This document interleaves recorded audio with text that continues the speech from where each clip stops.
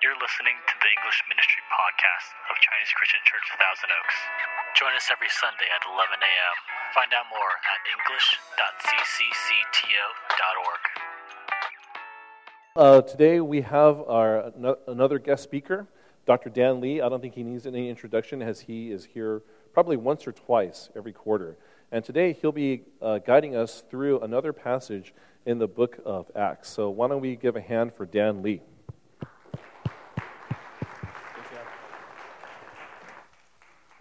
All right, good morning. Am I mic'd up? All right. So it's such a pleasure for me to come speak to you again, and extra privilege to be able to preach through this great book of Acts. And today we are reaching the culmination of Paul's many trials that he's had in Jerusalem and Caesarea, and we're going to be finishing that up. And we're going to be going through Acts 25, verse 23, all the way through Acts 26, verse 32. Now, before we get into it, I want to just ask you guys a question. Do you guys have a bucket list destination? Who here has a bucket list, someplace, a destination or a place you want to go to before you kick the bucket? Hey, throw some out. Throw some out. Just shout it out. Anywhere. Spain. All right, that's a good one. Where else? Anybody else? Israel. Where else? Africa. Okay. Anybody else? Where? North Pole. Okay, good. Santa Barbara? No, I'm just kidding. All right, so USA Today published their top 20 bucket list destinations voted by American readers for 2017, and I'll just give you the top 10. So number one was Northern Lights. Not sure which one, probably the ones in Canada. Number two, the Eiffel Tower in Paris. 3, the Grand Canyon, always a favorite. 4, Bora Bora. I didn't see that one coming, but Bora Bora. 5, African Safari. Yes, many for many people that is definitely a bucket list destination. 6, the place is not called Left Blank on Purpose. I did leave it blank on purpose, and you'll see why in a minute. 7, Venice, Italy. Italy is always in top 10. 8, Las Vegas. Oh, that's kind of a disappointment. 8, really? 9, road trip across America. And 10, the Bahamas. Now, at this point, half of you are in this room are thinking, man, hope he goes through the top 20. These pictures are awesome, you know. And the other half of you are thinking, what's your point? What's your point, Dr. Dan? So the point here is that, I don't know if you guys realize this, but the Apostle Paul also had a bucket list destination and a place that he wanted to go before he kicked the bucket. Now, I'm going to give the youth the first crack at it. What do you think Apostle Paul's bucket list destination is? If you've been coming to church for the last month or so, you probably figured that out by now through as we've been going through Acts. Anyone want to take a stab? Who said Rome? Excellent. You're right. Rome is the Apostle Paul's bucket list destination. All right. Way to go, Justin. All right. So that happens to be number 6 on the list. So 2,000 years ago, Rome was on a lot of people's bucket list destination. It's still on top 10 today, and it was Paul's number 1 bucket list destination. And how do I know that is there's many places in the Bible that Paul talks about wanting to go to Rome. And specifically, when he wrote his letter to the Romans, when he was in his 3rd missionary journey, when he was at Corinth, he wrote to the Romans and to the people of Rome. He said this in his first chapter. He said, I am so eager to preach the gospel also to you who are in Rome. And then later on in chapter 15, he writes, I've been longing many years to visit you. Now, Paul has a different purpose to go to Rome than the average person that puts Rome on their bucket list. He's not going there for vacation. He's not going to be going there in his Bermuda shorts and his Hawaiian shirt and sandals, although he may be wearing sandals. But he wanted to fulfill the Great Commission of Jesus put out in Matthew 28, go to all the nations and baptizing them, and then also Acts 1:8. If you had to pick a theme verse for Acts, I would say this easily hands down the theme verse, Acts 1:8. But you will receive power when the Holy Spirit comes on you, and you will be my witnesses in Jerusalem and in all Judea and Samaria and to the ends of the earth. And this is, in fact, how the gospel is spread. It's spread exactly as predicted in Acts 1:8. It started in Jerusalem and then spread out to the neighboring nation of Judea and Samaria and then to the ends of the earth. And that's what Apostle Paul is trying to do here. He's trying to spread the gospel to the ends of the earth because Rome is on the other side of the known world at this time. And he knows that is the political capital of the world. And he wants to get there because this would be very strategic in spreading the gospel. And in today's passage, we reach the culmination of Paul's multiple trials that he's been going through, that you've been learning about through this last month of worth of sermons.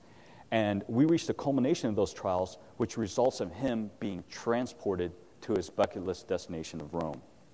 Now, the passage that I received is a very long passage. I remember when I got the passage from Pastor Peter here, I'm thinking, what? This is huge. It's so much. How am I supposed to, exegete this long passage?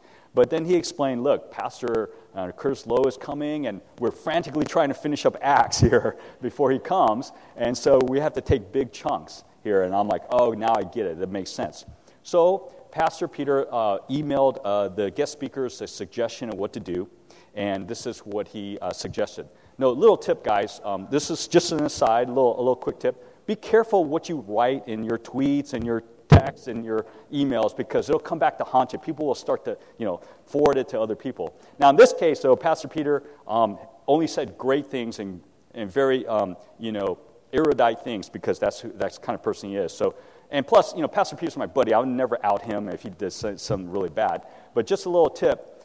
President of the United States needs to know this tip, and everybody else. People have been fired from their jobs, people have been kicked out of school, whatever, because of what they write and text. But in this case, Pastor Peter gave us guest speakers some great suggestions. He said this, because these are longer passages of Scripture and may be hard to preach in detail verse by verse, a suggestion to you would be, and he wrote, 1, read through the entire passage.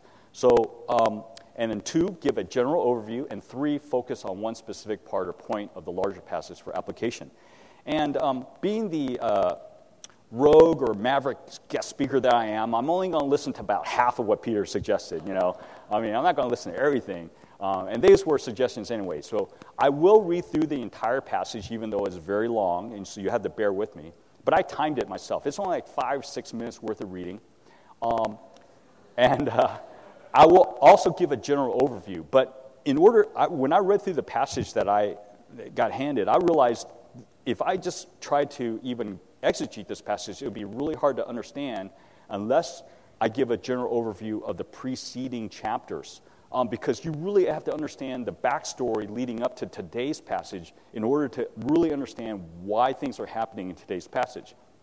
So I'm actually going to take it one step further and give a general overview of this whole section of the trials. And if you can see in your bulletin, for those who like to take notes, you'll see there's blanks of each of the preceding chapters leading up to all the way through chapter 26 in case you want to take notes. So that's what I'm going to do. I'm going to give a general overview. And you guys who have heard me speak before, I love background information, love to bring to bear historical and cultural information. So that really helps us understand what's going on in the passage. And then the last thing, this focus on one thing, there's no way, there's so many different application points from even today's passage that I came up with. I can come up with 20. So I'm going to compromise. I'm going to go over like 3. Actually, I'm going to sneak in 20. You'll see. I'm going to sneak in 20 different application points throughout today's sermon. But I will officially go over 3 different application points, not just one, because I just can't help myself. So, and still try to finish on time. So that's my goal. So let's zoom out a little bit before we zoom in. Let's just take even a higher bird's eye view of this whole book of Acts. It's entitled, we shorten it, we call it Acts, but it's really the whole title of the book is called Acts of the Apostles. And many of you guys know this, but this is Luke's sequel to his gospel book. I don't know if you realize that Luke wrote Acts, and Acts is basically the sequel to his gospel Luke. And the gospel of Luke is basically detailing Jesus' life, death, and resurrection. And then Acts takes off from Jesus' ascension to heaven, and then you see the growth of the early church through the Acts of the Apostles over the next 30 years. And we see how the church is growing and how Jesus handed the reins off to his apostles to spread the gospel to the ends of the earth. And the first maybe third to 40% of Acts, we see it's really the Peter and Paul show. Really, it is kind of a misnomer because it's really not Acts of all apostles. It's really the two main characters, Peter and Paul. And the first 30-40% of it is mostly dealing with Peter, and then the last 60-65% is dealing with Apostle Paul. And as you know, we're nearing the end of the book of Acts now, and so we are dealing with Apostle Paul now, and he's still in prison and still going through his trials. Now, if you just showed up today for the first time and catching up to today's sermon, or if you missed a lot of the previous sermons, you're going to wonder, why is Paul still in prison, and why is he going through these trials? And so what I want to do, again, is summarize this whole section to help us make sense of it all. All right, so today's passage is Acts 25 and 26. We're going to start back in Acts 20, 21. We're going to catch up here. So what happened back in Acts 20 is Paul is in Ephesus, and he's with the Ephesian church, and he's saying, you know what, I need to make my way back to Jerusalem. Despite warnings, there was a prophet named Agabus who warned him, hey, you go to Jerusalem, bad things are going to happen to you. And Paul's like, I don't care because, I'm ready to die for my Savior. I need to go back to Jerusalem. So he winds his way through several other cities, makes his way back to Jerusalem in Acts 20 and 21. And in Jerusalem, Paul meets up with James. He's the half-brother of Jesus. He's the guy who wrote James, and he's the leader of the Jerusalem church. And James says to Paul, hey, welcome back, brother. A lot of things have been happening since you've been gone. Thousands of Jews have become Christians, or Jewish Christians now. But there's a lot of schism in the church because a lot of the Jews are saying, man, you're becoming a Gentile, Paul. You're going to preaching to all these Gentile cities and stuff, and you've been shucking your your Jewish roots. And you are just, saying things like, forget about Moses, he's not important anymore, and so on. So what I want you to do to make things right is to go into the temple and go through this Jewish purification ritual that a lot of the Jews do, so you can show good face to the Jews who, so you can be a good witness to them too. So Paul says, hey, I'm going to try to be all things to all people. He goes into the temple and goes through this 7-day Jewish purification rite. At the end of his 7 days, and apparently maybe when he's coming out of the temple, there's a mob of Jews who see Paul, and they don't like Paul, okay, because again, he's been preaching to all these Gentiles and converting all these Jewish people to Christianity. So they don't like him. And they mob him, and they cause a riot, and they start beating Paul up.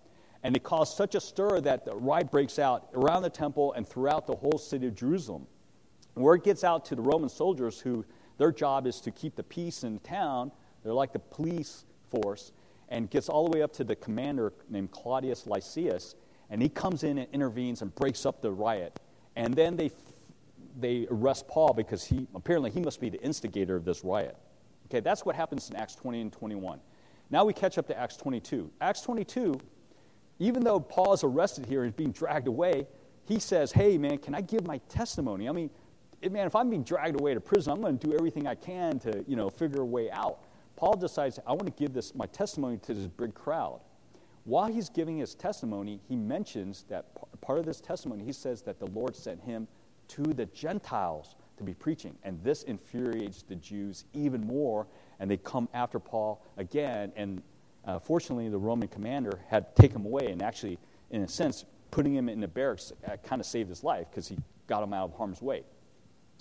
So now once Paul is in the barracks, the Roman commander, he's going to flog Paul, because that's what they do to prisoners, to their new arrestees, to extract information from him.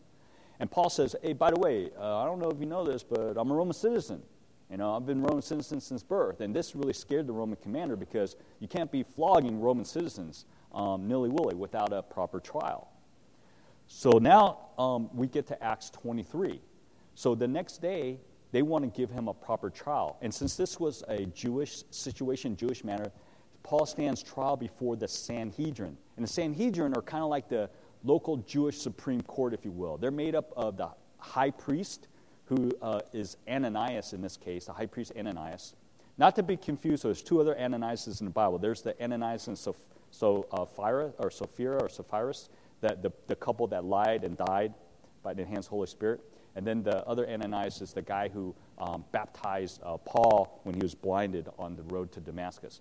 So this Ananias, apparently it's a popular name, is the high priest. And then there are 70 people, other high-ranking officials, mostly made up of Sadducees and Pharisees, that make up the Sanhedrin.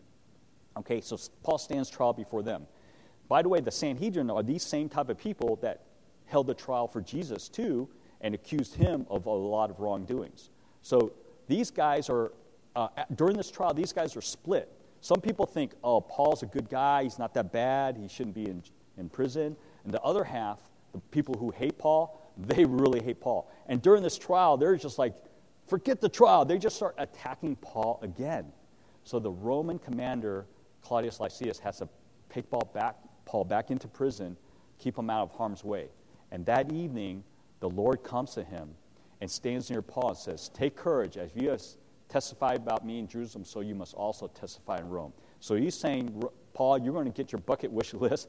You're going to be sent to Rome. So don't worry, you're not going to die in this right now during this terrible time that you're going through. So now in the second half of this chapter in Acts 23, there are at least more than 40 men form a plot that they want to kill Paul. They're so seething mad that they want to kill Paul because they realize, I don't really care about the outcome of this trial. They want to get after Paul. In fact, they're so mad they make a vow that they're not going to eat or drink until they kill Paul. That's how mad they are. Now, Paul's nephew overhears the plot. This is so funny. I was like, this is like a thriller of a movie or something here. Paul's nephew, this is Paul's sister's son. So I didn't know Paul had a sister, but her son overhears this plot somehow, sneaks his way into Paul's prison cell, tells Paul what's going on. And so Paul says, hey, tells one of the guards, escort my nephew to the commander Lysias, Claudius Lysias, and let the nephew tell him what's going on. So the nephew goes up to Claudius and tells him the plot, and Claudius believes the nephew. Of course he's going to believe him because all these people wanting to kill Paul are ready, so it's natural that there's going to be other men that's going to form this murderous plot. So Claudius takes this plot very seriously, and he detaches 470 of his Roman soldiers. Like, that's a lot of people under the cover of night to escort Paul to Caesarea to go under Governor Felix's jurisdiction. So he's going to take him out of Jerusalem and under the cover with escort of Roman soldiers. Now, there's a map here of Jerusalem here, and it's 60 miles away to Caesarea. So it's not like a short distance. Now, 60 miles for us, with paved roads and cars, no big deal. But 60 miles back then, on foot, or on horse, it'd take multiple days. So that's why you needed 470 soldiers to protect Paul, because he would have been killed trying to get there himself. And Caesarea is basically kind of like the capital of this area in terms of where, they do, higher level trials. So Claudius Lysias says, hey, man, I'm going to get Paul out of my jurisdiction. I don't want to have to deal with this anymore. I'm going to give him to Governor Felix's. He's going to become Governor Felix's problem now up in Caesarea. So this is how Paul's transported to Caesarea. Now we get to Acts 24.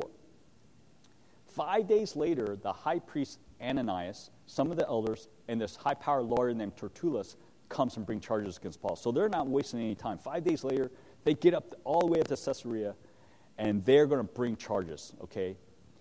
So now it's Governor Felix's job to figure out what's going on and figure out what to do with Paul. And here are three of the charges that they say that Paul had committed, some of the bad things that Paul did. And you can remember that because I'll start with S. One is sedition. And sedition is basically treason or insurrection. Basically, they accused Paul of causing riots in the area. And in a sense, Paul indirectly did. He was just being Paul, but he's not really the instigator of the riots. But the Romans, they don't like riots. That's why you might have heard of the term Pax Romana, peace of Rome. They don't like it. And when there's uprising and riots, that's a bad thing, and they want to squelch it.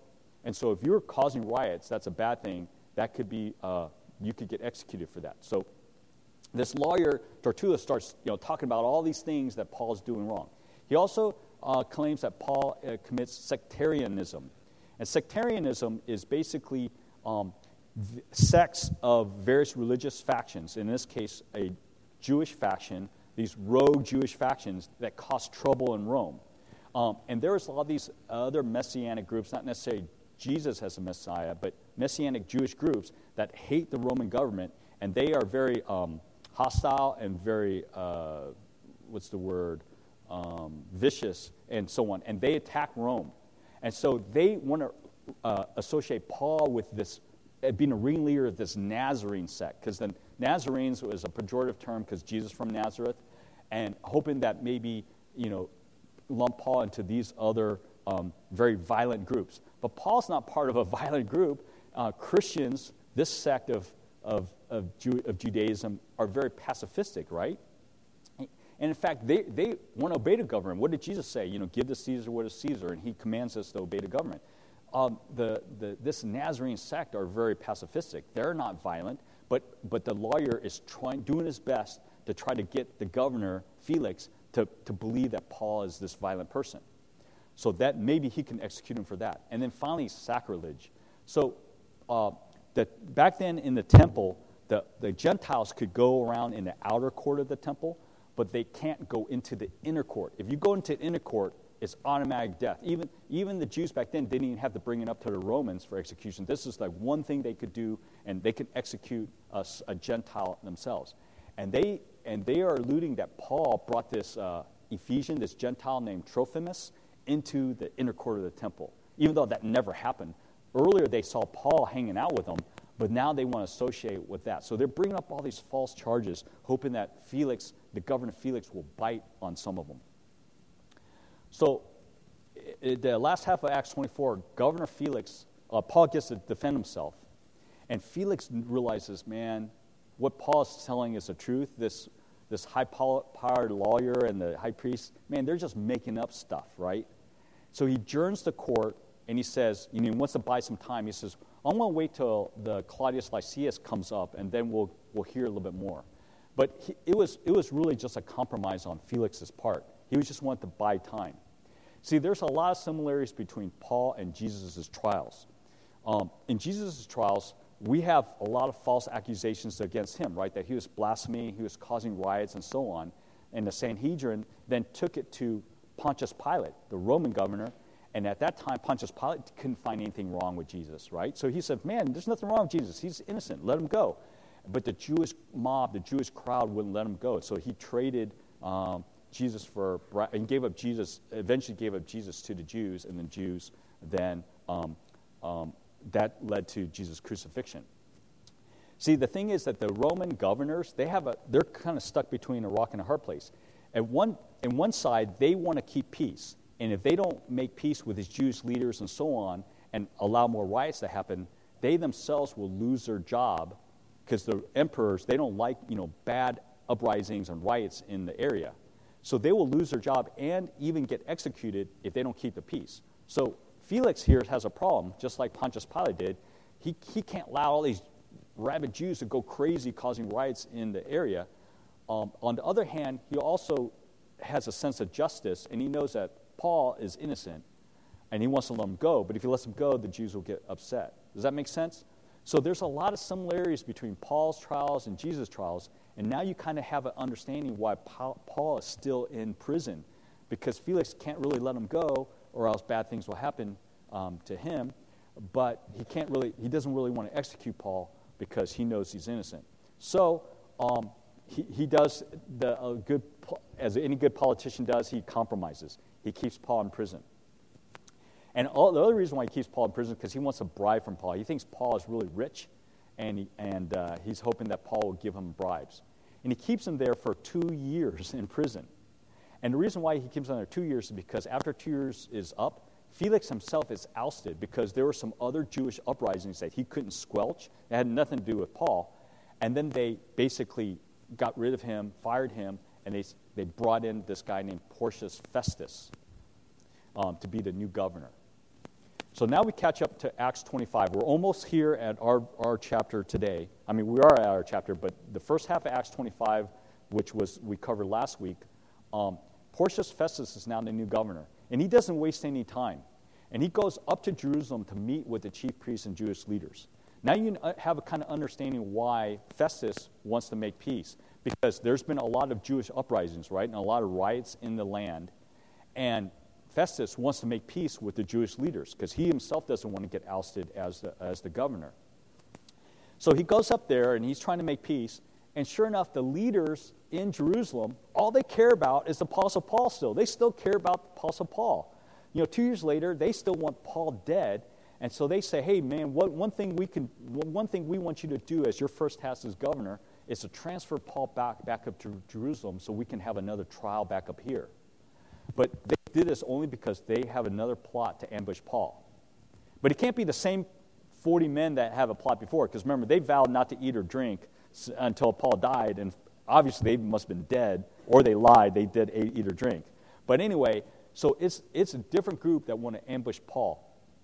And so Porcius Festus goes back to Caesarea, and he talks to Paul, and he says, hey, Paul, you've been in prison for 2 years. I'm reopening your trial, buddy.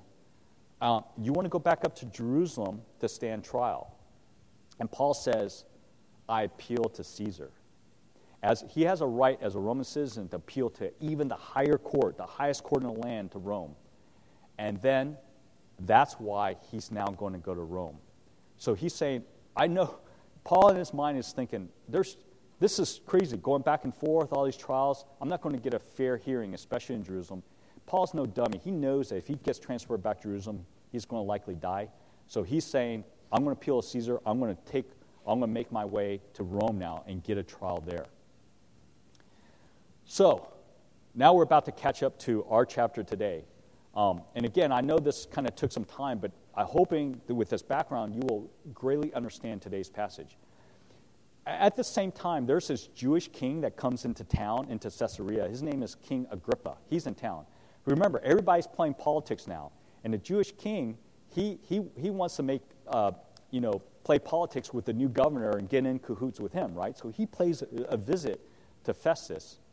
And when Festus sees King Agrippa, he realizes, hey, I'm going to take this opportunity to have the Jewish king meet up with Paul too. Because, Festus being this Gentile governor, he doesn't understand a lot of the Jewish matters, but this Jewish king does. So he takes advantage of it, and now we catch up to Acts 25, verses 23 through chapter 26, verse 32. And now we're going to go through, I'm going to read through this passage here and sort of talk about some of the salient points as we go along. All right, so now we're on verse 23. The next day, Agrippa and Bernice came with great pomp. Agrippa is the Jewish king, and Bernice is his sister, actually. But a lot of people think that both of them were in an incestuous relationship. And they came with great pomp. And I love how the Luke describes this. Great pomp and circumstance. They're dressed in their royal robes and jewelry. They probably bring a band and enter this audience room with the high-ranking military officials and prominent men of the city. And at the command of Festus, Paul is brought in. And so you see all these people, these dignitaries, dressed up, and then you have Paul in his prison garb and in shackles. What a contrast and irony here.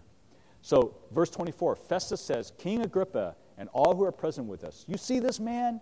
The whole Jewish community has petitioned me about him in Jerusalem and here in Caesarea, shouting that he ought not to live any longer. I found that he had done nothing deserving of death, but because he made this appeal to the emperor, I decided to send him to Rome. But I have nothing definite to write about his majesty, to his majesty about him. Therefore, I brought him before all of you, especially you, King Agrippa, so that as a result of this investigation, I may have something to write. For I think it is unreasonable to send a prisoner on to Rome without specifying the charges against him. So what Festus is saying is this. Paul appealed to Rome, but I got to send him to Rome now for trials. But when I send him to Rome, the emperor's going to say, why are you sending me this guy to Rome for trials? Why couldn't you have handled it yourself? I got to specify some charges against Paul, but I have nothing against him. I can't find anything wrong with him. So that's why I brought you, King Agrippa, in here to listen to Paul. Maybe you can figure out, so you can give me information, so I won't embarrass myself when I send a letter with Paul to the emperor, to Emperor Nero, so Paul can stand trial there. So you guys get that? So this is what's going on here. Now let's go on further. We get to chapter 26 now. And in chapter 26, we start with Agrippa saying to Paul, You have permission now to speak for yourself. So King Agrippa is going to hear Paul's trial. And Paul, instead of defending himself more or less, he's going to actually decide to give his testimony again. And we hear Paul's incredible testimony again through the rest of this chapter. So Paul motioned with his hand and began his defense. King Agrippa, I consider myself fortunate to stand before you today as I make my defense against all the accusations of the Jews, and especially so because you are well acquainted with all the Jewish customs and controversies. Therefore, I beg you to listen to me patiently. The Jewish people all know the way I have lived ever since I was a child, from the beginning of my life in my own country and also in Jerusalem.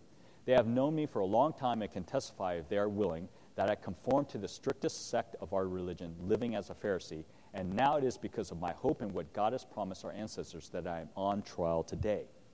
This is the promise our 12 tribes are hoping to see fulfilled as they earnestly serve God day and night. King Agrippa, it is because of this hope that these Jews are accusing me. Why should any of you consider it incredible that God raises the dead? I too was convinced that I ought to do all that was possible to oppose the name of Jesus of Nazareth, and that is just what I did in Jerusalem. On the authority of chief priests, I put many of the Lord's people in prison, and when they were put to death, I cast my vote against them. Many a time I went from one synagogue to another to have them punished, and I tried to force them to blaspheme. I was so obsessed with persecuting them that I even hunted them down in foreign cities. And on one of these journeys, I was going to Damascus with the authority and commission of the chief priests. About noon, King Agrippa, as I was on the road, I saw a light from heaven, brighter than the sun, blazing around me and my companions. And this wasn't the solar eclipse that Paul saw. It was something else. All right. We all fell to the ground, and I heard the voice saying to me in Aramaic, Saul, Saul, why do you persecute me? Is it hard for you to kick against the goads? Now, this statement, kick against the goads, is not in our common vernacular today. And goads is basically a stick back then that has a sharp metal or iron end to it. And the people would prod the oxen with the stick, with this goad. The oxen, to help steer the oxen where they want to go. And the oxen would kick against the stick. But when they kicked against the stick, it actually did them harm because they're kicking against a sharp pointed end. So it's counterproductive for the oxen to do that. And so what Jesus is saying to Apostle Saul here is that it's hard for you to kick against the goads. What you're doing is wrong and it's counterproductive, and even though you think it's a good thing, it is actually harmful to you. Now, that's what kick against the goads means. So then in verse 15, then I asked, who are you, Lord? I am Jesus whom you are persecuting, the Lord replied. Now get up and stand on your feet. I have appeared to you to appoint you as a servant and as a witness of what you have seen and will see of me. I will rescue you from your own people and from the Gentiles. I am sending you to them to open their eyes and turn from them from darkness to light and from the power of Satan to God, so they may receive forgiveness of sins and place among those who are sanctified by faith in me. So then, King Agrippa, I was not disobedient to the vision from heaven. First those in Damascus, then to those in Jerusalem and all Judea, and then to the Gentiles. I preached that they should repent and turn to God and demonstrate their repentance by their deeds. That is why some Jews seized me in the temple courts and tried to kill me. So now Paul is reiterating what happened 2 years ago when the Jews seized him in the temple. But God has helped me to this very day. So I stand here and testify to small and great alike. I am saying nothing beyond what the prophets and Moses said would happen, that the Messiah would suffer and as the first to rise from the dead would bring the message of light to his own people and to the Gentiles. Now at this point, Festus interrupts Paul and he says, "You are out of your mind, Paul," he shouted. "Your great learning is driving you insane." This is a famous quote from this passage. And basically, what he's saying is, you believe that a dead man rose from the dead? That's what he's saying, that Paul's insane. And then you're going to follow this out. You're going to change your whole course of action, your whole previous Pharisee Jewishness, your whole upstanding place in society. And what Paul's saying now, he replies, what I'm saying is true and reasonable to Festus. And then Paul turns to King Agrippa and he says, the king is familiar with these things, and I can speak freely to him. I am convinced that none of this has escaped his notice because it was not done in a corner. Basically, he's saying that Christianity is not done in a corner. It's not like, the 12 disciples, huddled in a corner side, hey, we're going to start this religion and, something that nobody can falsify. He's saying, no, Jesus was up close and personal to everybody. You saw him alive. You saw him preaching. You saw him speaking. You saw him healing. You saw him die in public, and you saw him alive 3 days later. 500 people and more saw him walking around. This is the faith that we have in this, our Savior, who we think is alive and well today. And so Paul then says to King Agrippa, do you believe these prophets? I know you do. Then Agrippa said to Paul, do you think in such a short time you can persuade me to be a Christian? He's like, you trying to convert me? And so, Agrippa's kind of in a rock and a hard place too, because maybe he does believe Paul, but if he becomes, a Christian now, it's going to look bad, because he's going to look foolish in front of Festus, who thinks that you're insane if you want to believe a dead guy rose from the dead.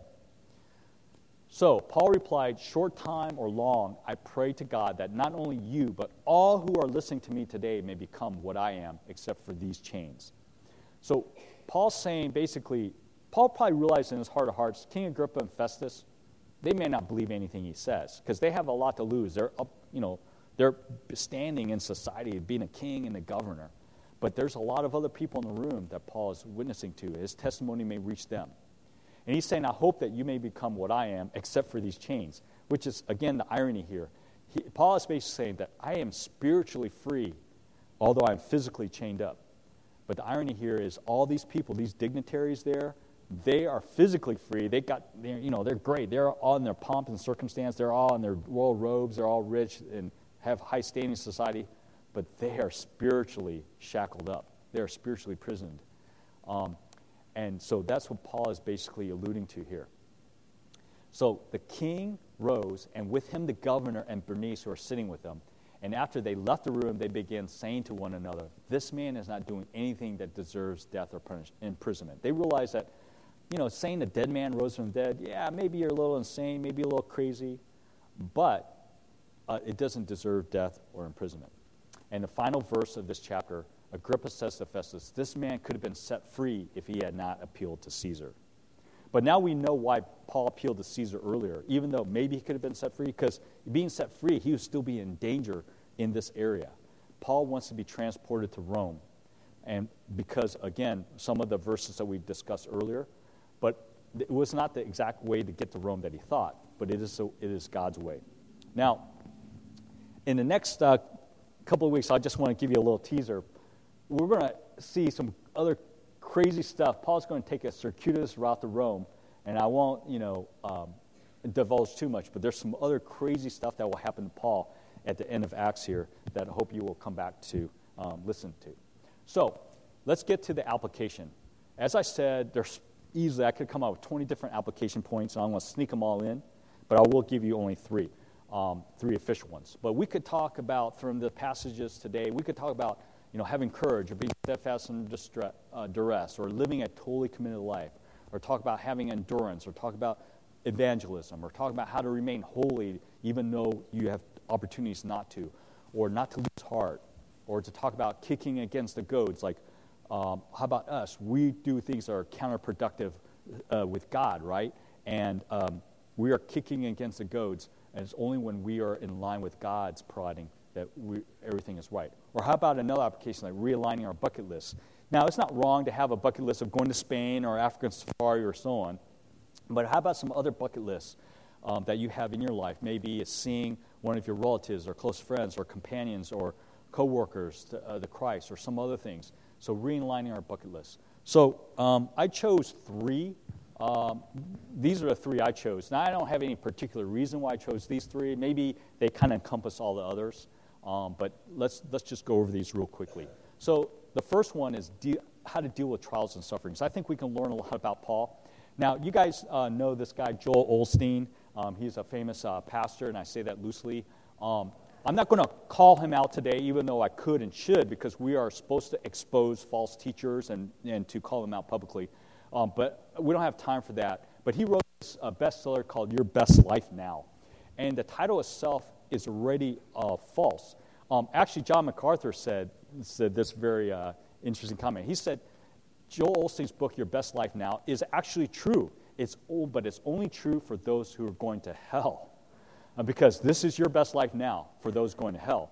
But for those of us who are Christians, for the Christian, realize that your best life is never now, nor in this lifetime. Joel Osteen claims that, you can have your best life. And part of his book is saying how that God wants you to be wealthy and how to attain wealth and so on in this life now. But you got to realize that your best life is never now. And in fact, you should not try to have your best life now in terms of materialism and so on, those things. But this profound statement should hopefully grab you. Your best life is always ahead of you as a Christian. And if you understand that, it should change the way you live your life.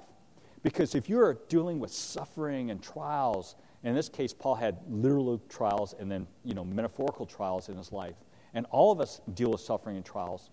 Realize that as bad as it is for you now, or even in your lifetime here on earth, your best life is always in the future.